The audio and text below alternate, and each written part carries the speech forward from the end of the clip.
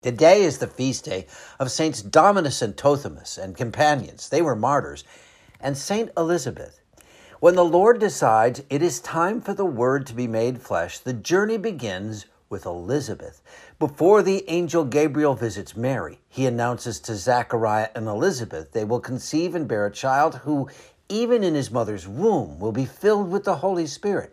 Then, 6 months later, the angel Gabriel visits Mary, informing her that with her consent, she will conceive of the Holy Spirit and that the child will be named Jesus and will be the Son of the Most High. Gabriel, who stands before God, is the messenger, and on both occasions provides the name to be given to these babies, and also making very clear the role the Holy Spirit will play in their conception.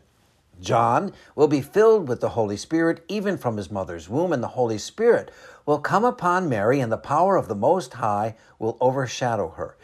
It is also Gabriel who united Mary and Elizabeth, telling Mary that Elizabeth is now in her 6th month. Of course, Mary's first action is to go help Elizabeth, and when she arrives, the Holy Spirit in John causes him to leap in Elizabeth's womb as soon as he hears Mary's voice.